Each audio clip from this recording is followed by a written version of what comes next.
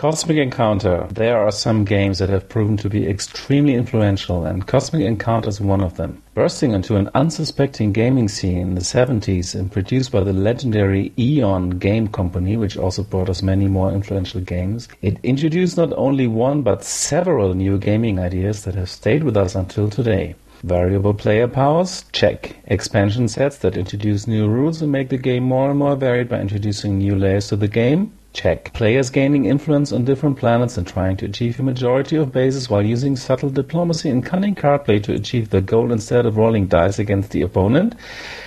Check. Cosmic Encounter did all that first and so much more. Nowadays, many of the mechanics in Cosmic Encounter seem a bit simple or old on first glance, but that is only because they have been copied again and again by other games. Some players are annoyed by the luck factor that is obviously there, or by the sudden death game and mechanic.